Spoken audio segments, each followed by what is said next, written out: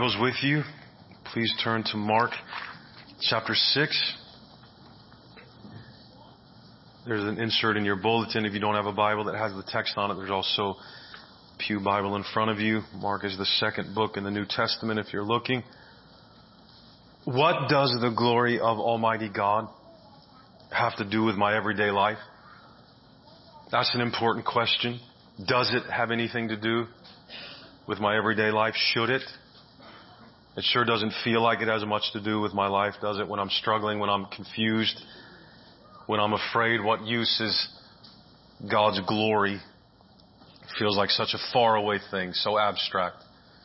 Maybe the first thing we need to do is define the glory of God before we can sufficiently answer the question, which is not necessarily an easy or a quick thing to do, but in its own unique way, that's precisely what our text in Mark this morning does for us. It even gives us a preview of the critical truth we'd hear later from Paul in 2 Corinthians 3 when he said that we behold the glory of God in the face of Jesus Christ.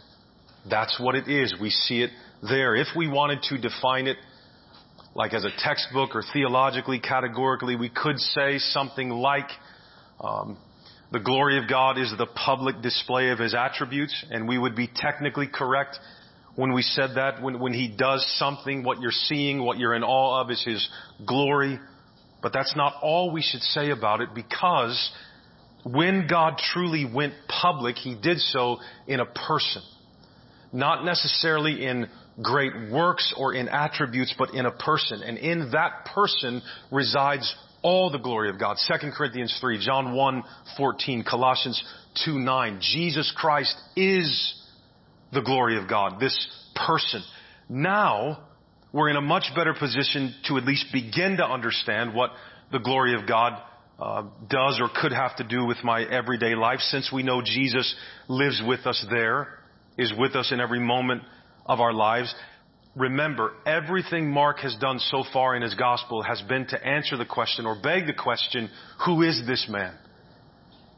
But as it becomes more obvious who he is to the reader, his disciples who were in the moment, the people around him, but in particular, Mark focuses on his disciples, they, the more that gets revealed, are becoming more confused.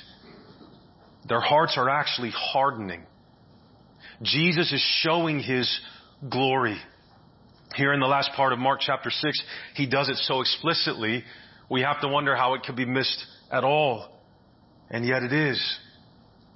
And so, beloved, maybe as we see that, we would realize about ourselves that when we ask the question, what does the glory of God have to do with my everyday life? It might be because our hearts are already hardening. Because after all this time and all these years that we've been a part of His church or have known Him and all He's done, it's like we come to understand less about Him. We feel further away from Him, not closer to Him. Maybe we don't believe the glory of God is beautiful and worthwhile for its own sake. Before we get to, but what does this have to do with me? Maybe if there isn't some immediately practical application of it for my life, we don't find Him that interesting. We don't find His glory that appealing or relevant to us.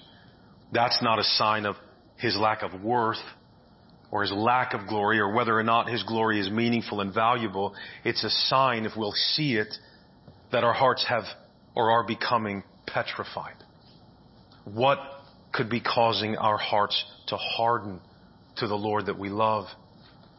How can we see the glory of God in His Son once more? Jesus Christ is present with us in order that we would behold His glory.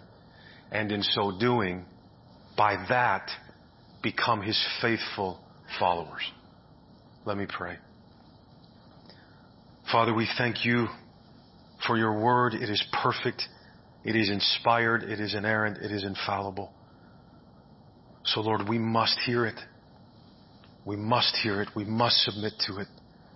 We must break before it. You are everything, God, so please help me preach like You are. Please help me make sense. Please help me be clear, not proud, not distracting. Father, please help me. Please help everyone who will hear this morning. Help everyone to hear. Save, Father. Refresh, renew, convict, May your Spirit move among us by your word. We ask and pray this in the name of our Lord Jesus Christ. Amen. We pick up in verse 45 here of Mark chapter 6. Immediately, he made his disciples get into the boat and go before him to the other side, to Bethsaida, while he dismissed the crowd. And after he had taken leave of them, he went up on the mountain to pray. Mark's account of the feeding of the 5,000 isn't as long or as detailed as John's, but it's possible.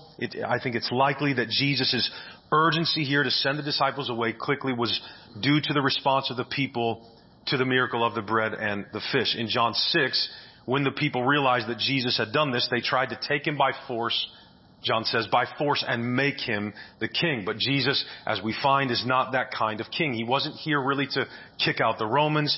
He came mainly to proclaim the gospel of God. Mark tells us explicitly in his account that Jesus did this miracle because he had compassion on the people. He's not there really to do things to get the people to vote for him, so to speak. But whatever the reason, he sent the disciples ahead of him, probably to nearby Bethsaida, where he planned to meet them after he dismissed the crowds. If he was delayed, then they could go on westward to Capernaum and Gennesaret. That helps explain why, when several hours later, the disciples are still just in the middle of the lake. They had gone to Bethsaida, waited for Jesus, but he was delayed on the mountain, and so they went on towards Gennesaret. Jesus had went up to the mountain alone to pray. Now, there are images throughout this section that recall the Exodus, that are meant to put it on our minds, recall Israel's journey to Mount Sinai, where Moses went up to pray on the mountain after Israel had passed through the Red Sea. Jesus is revealing himself to be the better Moses here, who not only feeds God's people in the wilderness, but who is himself the very bread from heaven, and is also Lord over the sea and nature, as we're about to see. Verse 47, and when evening came, the boat was out on the sea, and he was alone on the land. So the disciples most likely reached Bethsaida later in the evening and then left on a boat for Capernaum much later during the night, while Jesus was still talking with his Father on the mountain. Verse 48, and he saw that they were making headway painfully, for the wind was against them. And about the fourth watch of the night, he came to them walking on the sea. Mark reckons the time of night by Roman time. He says the fourth watch of the night, which was between 3 in the morning and 6 in the morning. So it's pitch black. The disciples are out in a boat in the midst of raging winds. This sea is about 700 feet below sea level, so you can imagine it's in a valley, and so when the wind kicked up, it would swirl inside this valley. It was horrendous, or could become horrendous, for sailing these little boats. They're about 27 to 30 feet long, usually about only 7 feet wide, so they're packed into it.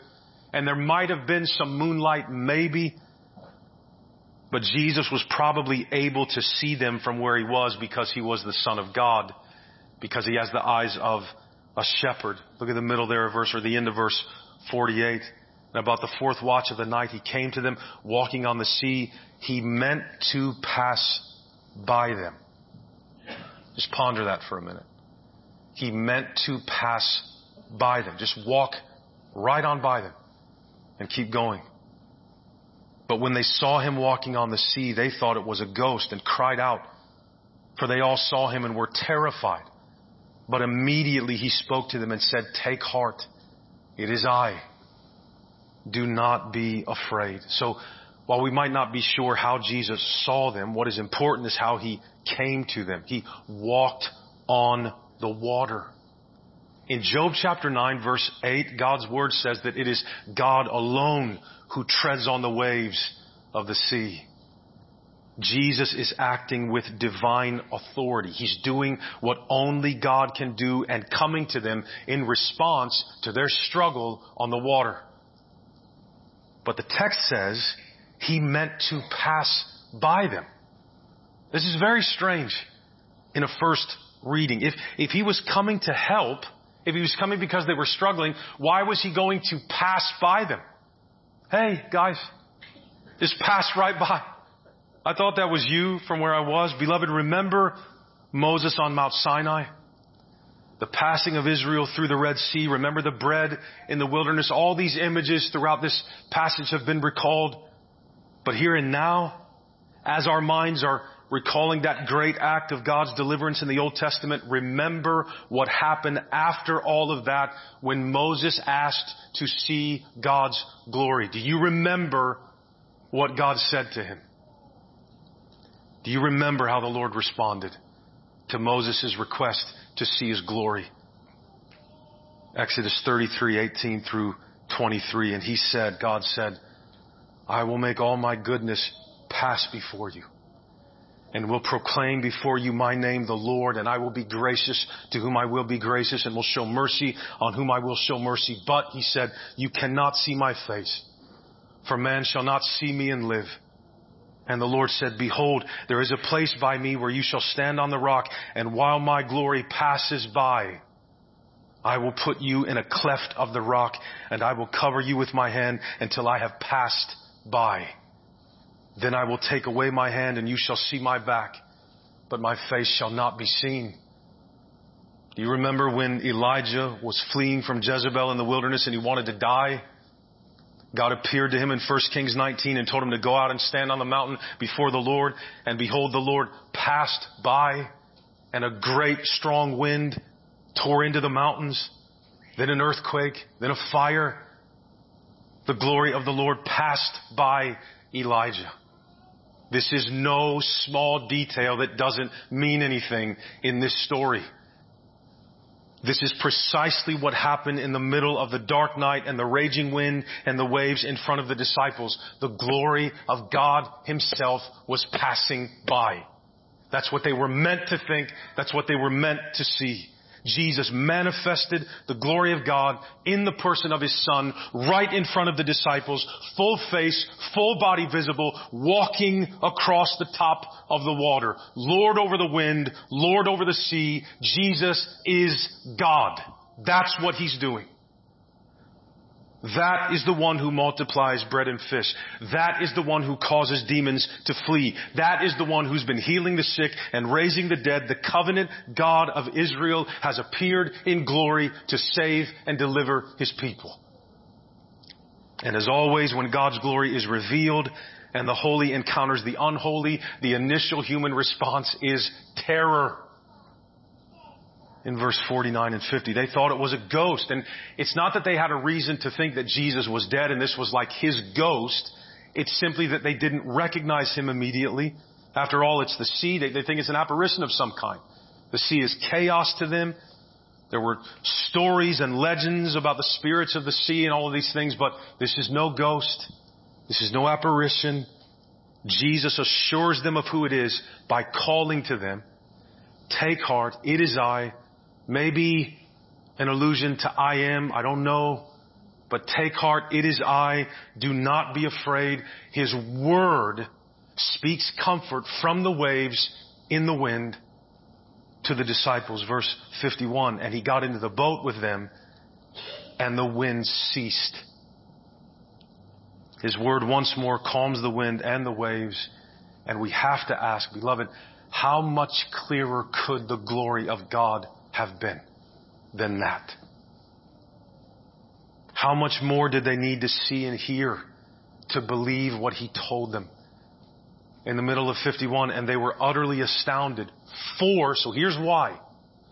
For they did not understand about the loaves, but their hearts were hardened. So far in Mark, when we've seen astounded or amazed, it's been a positive response to Jesus, at least on the surface. Here, it's a completely negative one. It's a completely negative, astounded feeling that they have. Here it indicates confusion and unbelief. But notice the point of reference for that in verse 52. They were astounded at Jesus walking on the water and calming the wind because they did not understand about the loaves. So the hardness of their heart precedes Jesus walking on the water, the previous miracle of the bread and the fish. It says their hearts were hardened. That is, their hearts were becoming increasingly unable to receive His truth, to respond to it faithfully, obediently. The miracle with the bread and the fish should have been sufficient to solidify in the hearts and minds of his disciples that Jesus was the Messiah. Furthermore, that this is the bread sent from heaven. Again, in John, he says that explicitly after this miracle. It should be clear that this is God the Son. But maybe the disciples were caught up in the same expectations for the Messiah that the crowds had, right? Finally, this is the one who will free us from Roman tyranny. That's how they're thinking of the Messiah probably. This is the one that can be our king and give us a place and a nation again. And everything promised has to happen right here, right now, right? But when Jesus hurries them away, dismisses them, and then goes up alone to pray and tells them to go on as though it was just another day and business as usual and they're going to continue doing what they had been, rather than them watching Jesus and hear the people say, we're going to make you the king, and him saying, no, I'm going to go pray. Maybe they falter there. Maybe they falter. Or they did falter. It's clear that they did. He's not doing what they want. He's not doing what they expect him to do maybe, or just really want him to do. He just keeps caring for people and saving people, and they want a warrior who will give them an earthly kingdom. Well, this passage is filled, as we talked about, with so many allusions to the Exodus in Israel in the wilderness. Too many to forget that there was also in that story a hardened heart. The heart of Pharaoh, whose heart increasingly hardened against God. Hardening hearts is dangerous territory then for the disciples. The scripture doesn't speak well of a hardening or a hardened heart. It doesn't go well for hearts like that. They fail to recognize that one greater than Moses is here. That an event even greater than the Exodus is unfolding before their very eyes. That God himself has come down in the person of his Son to deliver his people. And to solidify this in their hearts, he has shown them God's glory face to face, and they have lived. Remember what God told Moses? You can't see me and live. So I pass by. Jesus passes by so that they can see his face and live. And they don't see it. They don't see it. Their hearts are hardening. They're not softening. What is going on? Because if you'll notice, Mark seems intent on piling up the reasons, piling up the glory, the reasons they ought to know they're witnessing the glory of God. In verse 53, when they had crossed over, they came to land at Gennesaret and moored to the shore. And when they got out of the boat, the people immediately recognized him and ran about the whole region and began to bring the sick people on their beds to wherever they heard he was and wherever he came. In villages, cities, or countryside. You see the descriptions, the bigness. They laid the sick in the marketplaces and implored him that they might touch even the fringe of his garment, and as many as touched it were made well. So obviously, in light of their hardened hearts, Jesus is not done showing them his glory yet. Look at the awe his presence generates. Look at the enthusiasm of the crowds and the power and authority of Jesus. Yes, the glory of God is passing by, but their hearts were hardened. After all they had seen and heard, by now you would think the faith of the disciples would be strong, or at least getting stronger. Right? Again, I want to stress that. It's always our belief that if he was with us, in front of us, our faith would be stronger. It would be easier for us to believe. It would be easier for us to obey. I don't think that's the case. Instead of their faith being strong, they're reacting here with fear, which that we can understand, but also with unbelief, rejection in their hearts of his word. They've seen Jesus heal the sick. They've seen Jesus cast out demons and raise the dead. They've witnessed his divine authority in action, feeding multitudes with only 5 loaves and 2 fish. As we mentioned briefly last week, this is the beginning of a downward spiral for the disciples in Mark. That comes full circle later in, or climaxes, I guess, in chapter 8, verses 14 through 21, at another boat with another discussion about bread and loaves and harder hearts. Jesus will warn them against having eyes that can't see and ears that can't hear. Their faith is in the balance here when their hearts are hardening. Their biggest problem that night was not the wind. It was not the sea, and it wasn't that they weren't rowing hard enough or something. Their problem was that they didn't learn the lesson of the loaves. That's why they're afraid on the sea. They hadn't learned the lesson of the loaves, which was that God is at work through Jesus to accomplish His saving purpose. That's why He's here. That's what He'd be preserving them for, so that they're not dying out on the sea. Moundsville Baptist Church, we are in the same predicament of hardening hearts if we think Jesus has a different purpose in the world today than He had then. Wanting Jesus to be something other than what He has proclaimed and promised to be hardens our hearts. Claiming promises that He never gave us hardens our hearts because they don't get answered. The superstition with which we follow Jesus makes our hearts hard to Him. We get tired of Him not changing the world the way we think He should, or at least not changing our world the way that we think He should. And beloved, a hardened heart cannot see the glory of God as it's been perfectly revealed and fully revealed in Jesus the Savior. And if we can't see the glory of God in Jesus, how are we ever going to know how He intends to help us when we are struggling? That's the context here in which God's glory appears. It's not that Jesus intended to pass by them because He didn't care that they were struggling or He wanted them to figure it out on their own. That's why He came to them. The text is clear. He saw them struggling to make headway on the water. So what is this event telling us then about the glory of God in His Son? It is the means by which He helps us when we struggle against the winds of the world. We behold His Son, whose unstoppable purpose it is to save His people. In Jesus' work of saving sinners, we behold the glory of God that is meant to calm our struggling souls. It's because He's a Savior that He is worthwhile to us. A Savior. If we focus on Jesus doing something else, if our desire for Him is to establish an earthly kingdom or simply make our lives a little bit easier, we'll miss His glory. And if we do so, we'll be stuck on our own right in the middle of the storm. We'll become frustrated with Him. Frustration with Jesus is perilous. Perilous. Our kids are going to struggle with sin and temptation and the world and the devil and their own flesh. Our kids are going to struggle. We're going to struggle. We're going to struggle with sin. We're going to struggle with the flesh. We're going to struggle with the world. We're going to struggle with the devil. Jesus, by God's power through the Holy Spirit, is transforming us into His image together. But that all happens in the midst of temptation and sin and defilement and the world and struggling.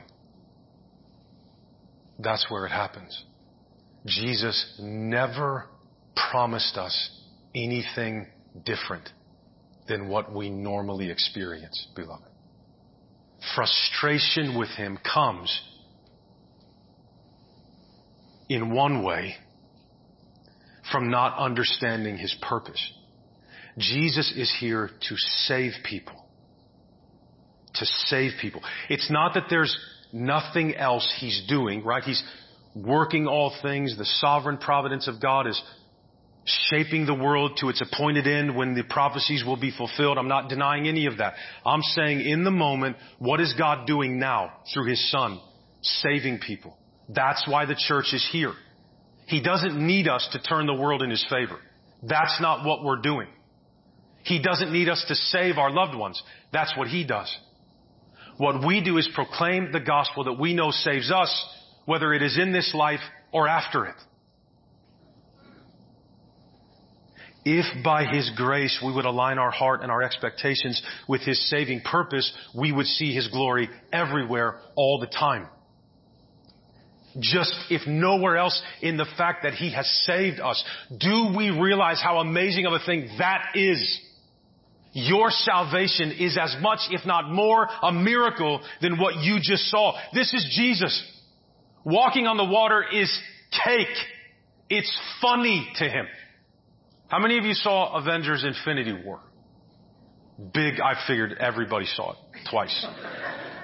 Remember when Thanos, Captain America, who's the best superhero of all time. Why is there even a discussion? Captain America is the best. So brave, valiant. I'm sure I love him, right? He's fantastic. He's ready to fight Thanos. Take him head on. He's going to fist fight Thanos. Thanos is a titan. I think he's one of the Eternals, but my comic knowledge should be a little bit off. But anyway, it's not fair. We've seen Captain America kick tail all through these movies. It's Thanos. Just stop. You remember what Thanos does when Cap, because we are like that, throws a punch and he grabs his fist and Captain America is grunting so hard and Thanos just kind of looks at him like, right, that's Jesus in the water. Beloved, He spoke that into existence. Of course He walks on it. Of course He walks on it. You know what's amazing? You know what's honestly, genuinely amazing? That I'm here right now preaching about Jesus. If God took His saving hand off me for 1 second, I'm gone. I'd pursue every desire in my flesh as hard as I could for as long as I could. If God removed His Spirit from me for 1 second, my desire for Him, to obey Him, to worship Him, to see you be made fully mature in Christ, that's a miracle. That's a miracle. Mom and Dad, don't miss the miracle God is doing in your home, because your kids were born into your home where they will hear the gospel of Christ. Even if they choose one day to deny it, they will hear it from you. That is a miracle. There are people in this world right now that have never heard the name of Jesus. I know I mentioned it before. Did you know at last count, which was recent, there are over 6,000 unreached people groups in the world that we know of? Everybody's always trying to figure out who the Antichrist is and who. And look, I understand the urgency that I'm not making fun of that. I'm saying if you really want to speed it up, go and find a people group that hasn't heard and tell them about Him. Because when they're all done, we're done. Salvation is a miracle. Nobody is in here because they're a good person. Nobody is in here because they're smarter than their unbelieving neighbor. We're here because God does miracles. But we don't think of salvation as a miracle. We think of just bread and fish and walking on water as miracles. And they are. But beloved, do you know what they mean? I can save you. That's what they mean. Yes, they display the glory of God, no question. But why? Why does God come and show us His glory? You think He needs our praise to be who He is? He's existed eternally, no beginning, no end. How many eons by our time passed before He created? He was just there in glory, in majesty, and then He made us and nothing changed. He just had people to love and pursue and save so that He might be glorified. It's a miracle. It's a miracle that this many people in this town will gather on a Sunday morning to sing and listen to me yell, talk about Captain America. Right? That's a miracle. That's a miracle. We all think I got myself out of bed, I got dressed, I got here, I do this, I do that. My salvation's up to me. So the salvation of my kids is up to me. Salvation of my neighborhood is up to me. Turning America back to God, whatever that means, that's up to me. Nothing is up to you and I. But telling people, look at His glory. Look at His glory. He can save you. He walks on water. He can save you. I'm studying Revelation right now. Have been for a while. I intend, God willing, to take us there on Sunday nights once we're done with Ecclesiastes. But beloved, Jesus has intentions for His church. This is weighing on me. What has struck me even more than why I got into that study initially, which was, I think, to hone, to clarify my eschatology, my view of the end times, right?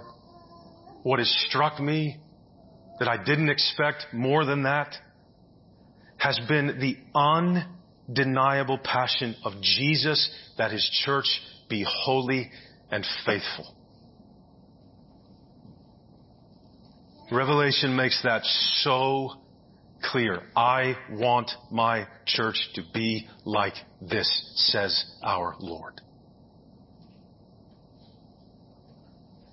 And beloved, we need, as our church, to be ready and open to addressing the hardness of hearts, because Mark goes right from the hardness of heart in Jesus' disciples to the traditions of the Pharisees and the people in chapter 7. The connection between hard hearts and tradition is undeniable. And our church has been around for a very long time. I'm a new guy on the block. I've only been here 3 years this week. 3 years. I'm a blip on your radar, right? I'm serious about that. I'm replaceable. I'm another guy, right? But we are His church. We are His church. This is His church. It's very easy with longevity and money and time to become so just kind of lapse into a rhythm of life as the church that not intentionally, but often goes completely against the grain of God's purpose for a church, right? What becomes important is existing and keeping the lights on, keeping the doors open, keeping the same programs running, right?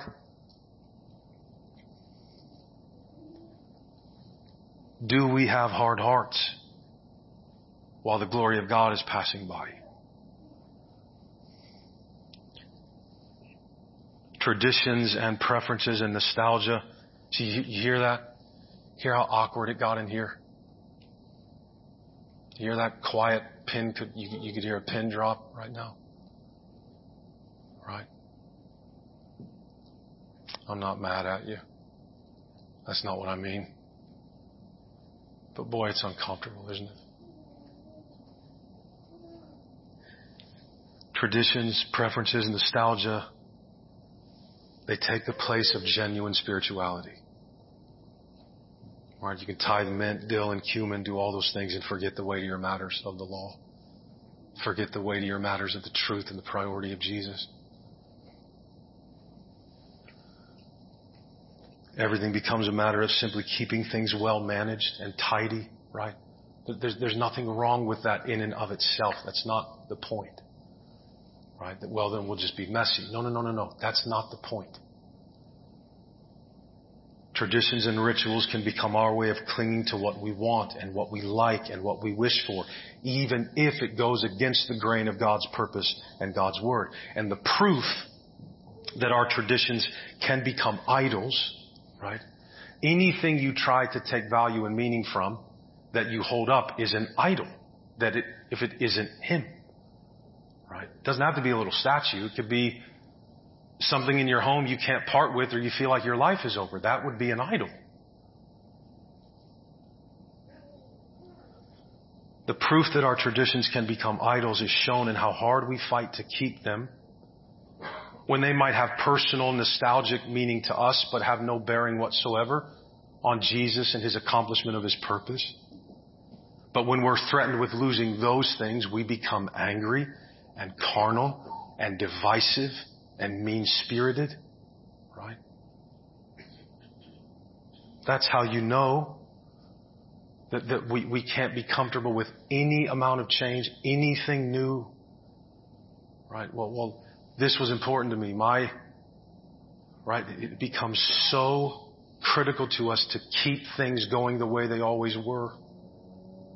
As if you don't have that, now we're not spiritual anymore. We make idols out of very good things, right? but man-made things. Again, if Easter comes around again, I'll use this as the example. If we make it to another Easter and for some reason we couldn't have a Maundy Thursday service, right? Do you think that means Jesus crawled back in the grave and He's no longer risen? No longer. We've attached meaning and identity to man-made things. Not that they are bad. There's nothing wrong with a Maundy Thursday service, a Good Friday service, an Ash Wednesday service. Nothing wrong until things God doesn't require become the basis of whether or not we feel spiritual or can have faith. Right? I can't worship unless you play the music I like. What are you worshiping? What are you worshiping? Right? I don't really like the music there. Well, that's good because we're not worshiping you. So it'll be all right. Right?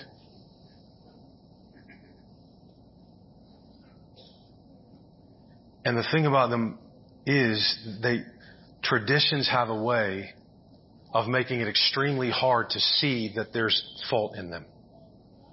Because we've attached that identity, that spirituality to them. We may be committing idolatry as God's own house and not even know it because we painted our stuff in such spiritual, religious, glittery paint. But His kingdom is not of this world. It is possible for disciples to have hardened hearts. It doesn't mean Jesus is done with them. It doesn't mean everybody here has one. We're begging the question. We're asking the Holy Spirit to reveal to us if our hearts are hard.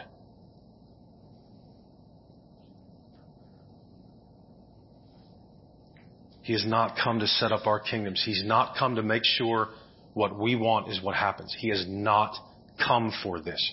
Which is why when He says, count others, look out not only for your own interests, but also for the interests of others. Why? Because it's some empty, it's just virtuous to be that way? No. Because there's no one in the church that should be clinging to their own interests at the expense of love for their brother and sister. Again, every preference you have might not be somebody else's preference. Therefore, you have to let it go. We just have to let them go. Whether they're mine or anybody else's, a preference is a preference. It carries no weight. It carries no authority. It carries no glory. He has not come to protect our interests. He hasn't come to preserve our legacies. He hasn't come to prioritize our priorities, beloved. These are the very things that have hardened our hearts, or that will harden our hearts to His glory. Jesus is passing by. He's here this morning. What's on your mind? Jesus is on the water. He's right out there, just in eyesight, standing on the wind and the waves.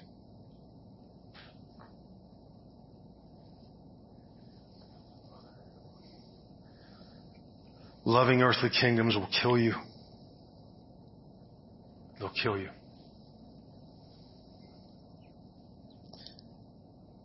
Patriotism is not the cure for our hearts, for the threats that are facing the church today. It's not where we need to double down, beloved. Don't believe that. Doubling down on our preferences is not how we preserve the church in the midst of a carnal and wicked world. That's not how we do it. That's not the message we've been called to preserve or proclaim. We're not transformed by the things of this world. Love for Christ, devotion to Christ is not stoked by the things of the world.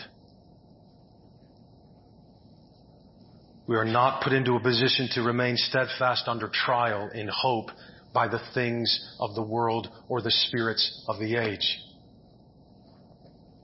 No, we all, with unveiled face, beholding the glory of the Lord, are transformed into the same image from one degree of glory to another.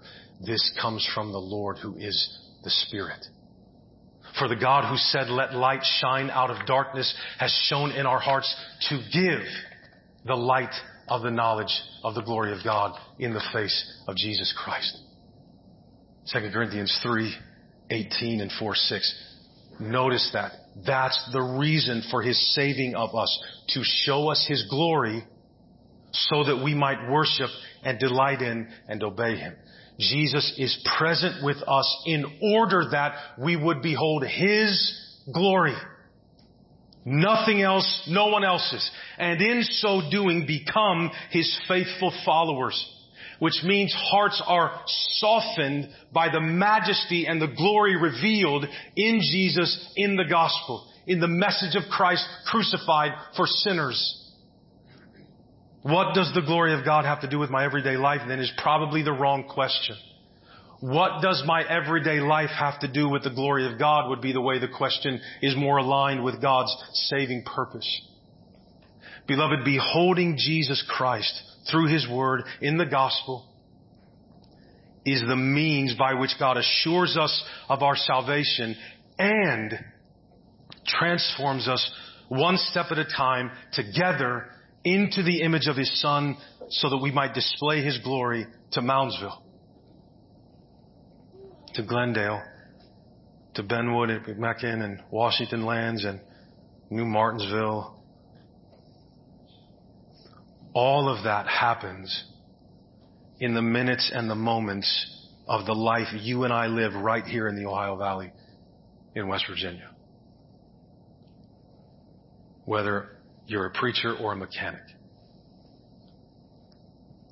The glory of God is meant to have sway and supremacy in the way I think, the way I see the world, the way I treat my spouse and my family and my friends, and the attitude of my heart and the words of my mouth and the actions of my hands in my home, in the church, at my work, at my school. We know all this. We've heard a different version of this 1 trillion times as Christians who go to church. Do we really think what's missing is willpower? Willpower doesn't save. Jesus saves. Jesus saves. When we think of what we need to do, what we need to see, what we need to think in order to change, the glory of God doesn't come into the equation. And Paul couldn't be more explicit. What they saw that night on the water was meant to transform them. And instead their hearts were hardened because when He did that amazing thing with the bread and the fish, they'd already gotten upset with Him. So when His glory came along to pass by them, they're terrified, and then they're like, I wonder what they're asking. Their hearts were hardened. How did that come out? Right? He just walked on the water. Jesus is doing no different this morning. When you hear the message of the cross, that's more amazing than walking on water.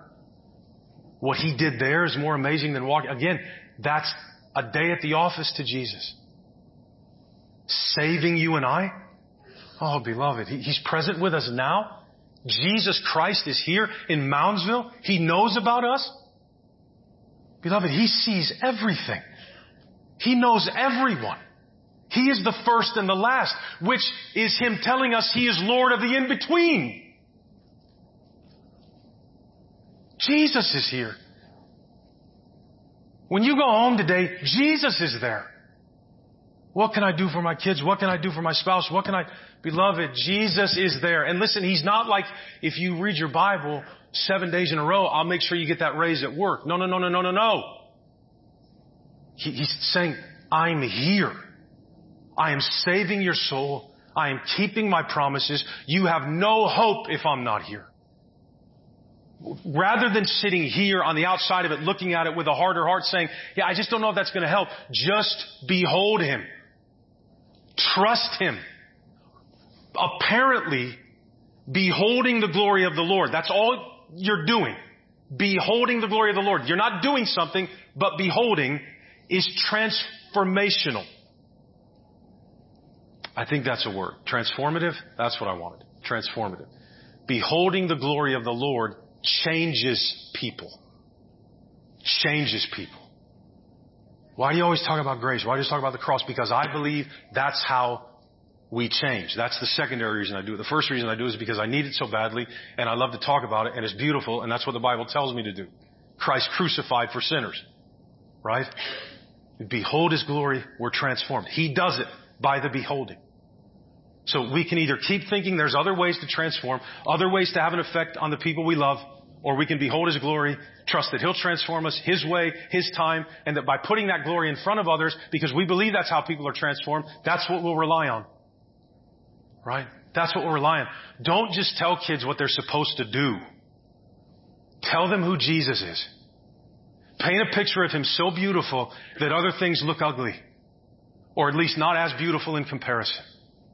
Just put Jesus before people. And listen, let Him worry about the rate of change.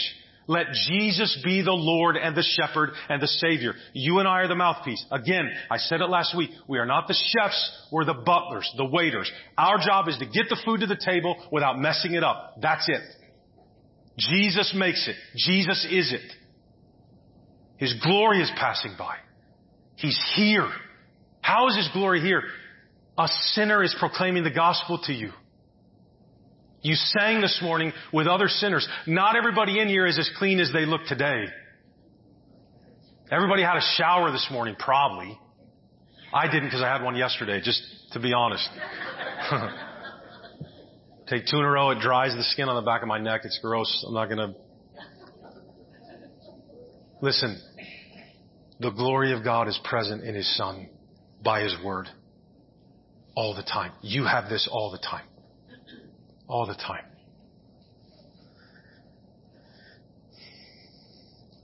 The glory of God is meant to have sway and supremacy in the way I think, the way I see the world, the way I treat my spouse and my family and my friends, the attitude of my heart, the words of my mouth, the actions of my hands, in my church, in my home, at my job. But notice how Jesus does this as we struggle in those things and in those places. Notice how He does it in this story. Jesus does not say, I'll make this stop. I'll make this go away. He says, take heart. It is I. Do not be afraid. What does Jesus say in the wind and the waves? Look at me. Look at me. You see me standing out here on this sea? I'm your Savior. I'm the hope you have. I'm the hope for your kids. I'm the hope for your school. I'm the hope for your job. I'm the hope for your town. Look at me. Look at me. And don't be afraid. Notice where He's saying that from? It's not a book. You don't have to be afraid. I mean, it is now.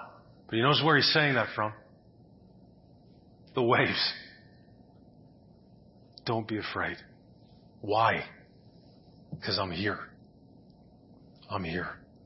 Beloved, the one who is Lord over our every moment is a shepherd who sees us with compassion in the midst of our weakness and comes walking to us on the water in the raising wind of this world to show Himself to us in such glory that our fears subside and we sail on in full assurance of hope.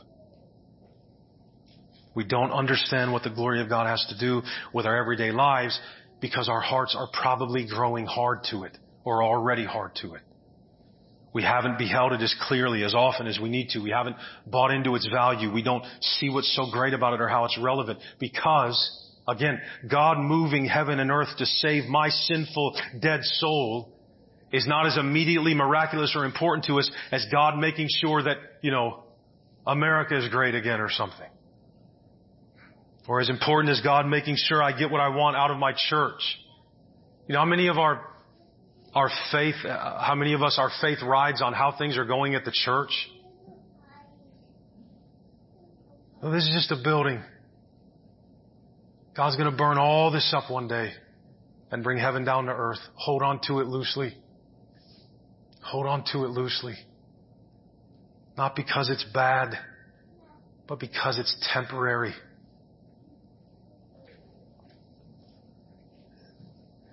God's glory in saving me doesn't sound as important as making sure I get what I want out of my church or as important as, God making sure I can be with that person that I want to be with. Can He do that for me? Because if He can't, I don't know what I'm following Him for. Can He help me go to that college that I want to attend or have that job or get that raise or, can He get my spouse off my back?